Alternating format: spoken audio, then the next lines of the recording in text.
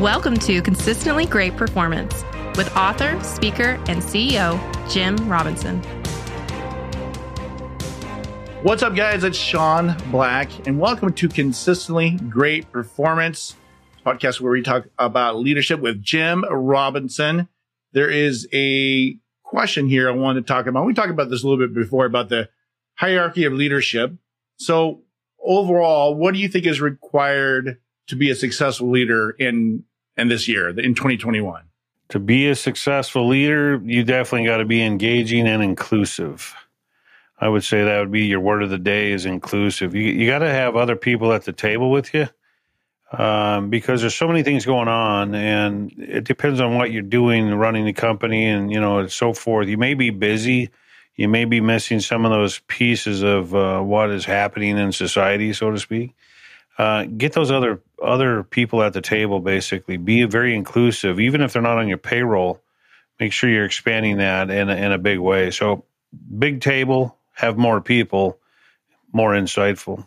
So you've seen a few things. We've done about 36 plus years at CGP and plus more. So you get some experience there. I started when I was 5, so yeah, that's good. This is right.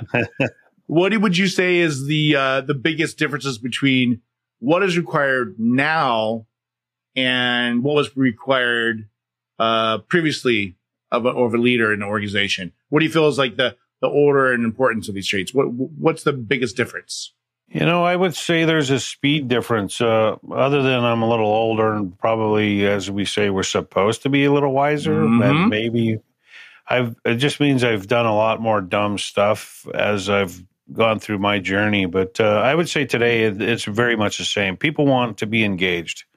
And today is no different. It may be faster today, that you got to engage quicker. They say they judge you in 30 seconds, 1 minute, and then they have an opinion as to who you are or whatever. But today, more than ever, I think there's that divided line. People hate the divided line.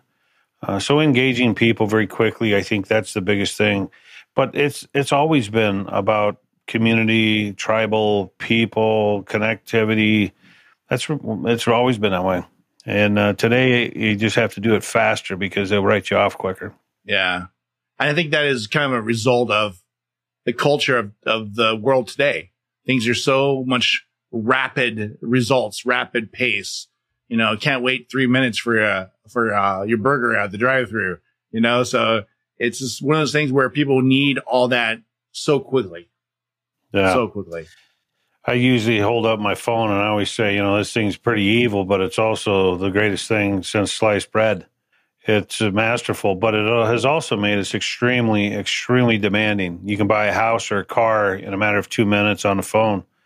So we've all become highly demanding of ourselves and of each other, and even more critical because of how powerful this tool is that's in our pocket. So it's massive, and we've all done this.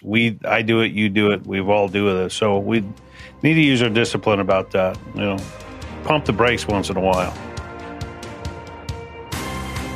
Thank you for listening to Consistently Great Performance with Jim Robinson. Subscribe and tune in next week for another great lesson in leadership.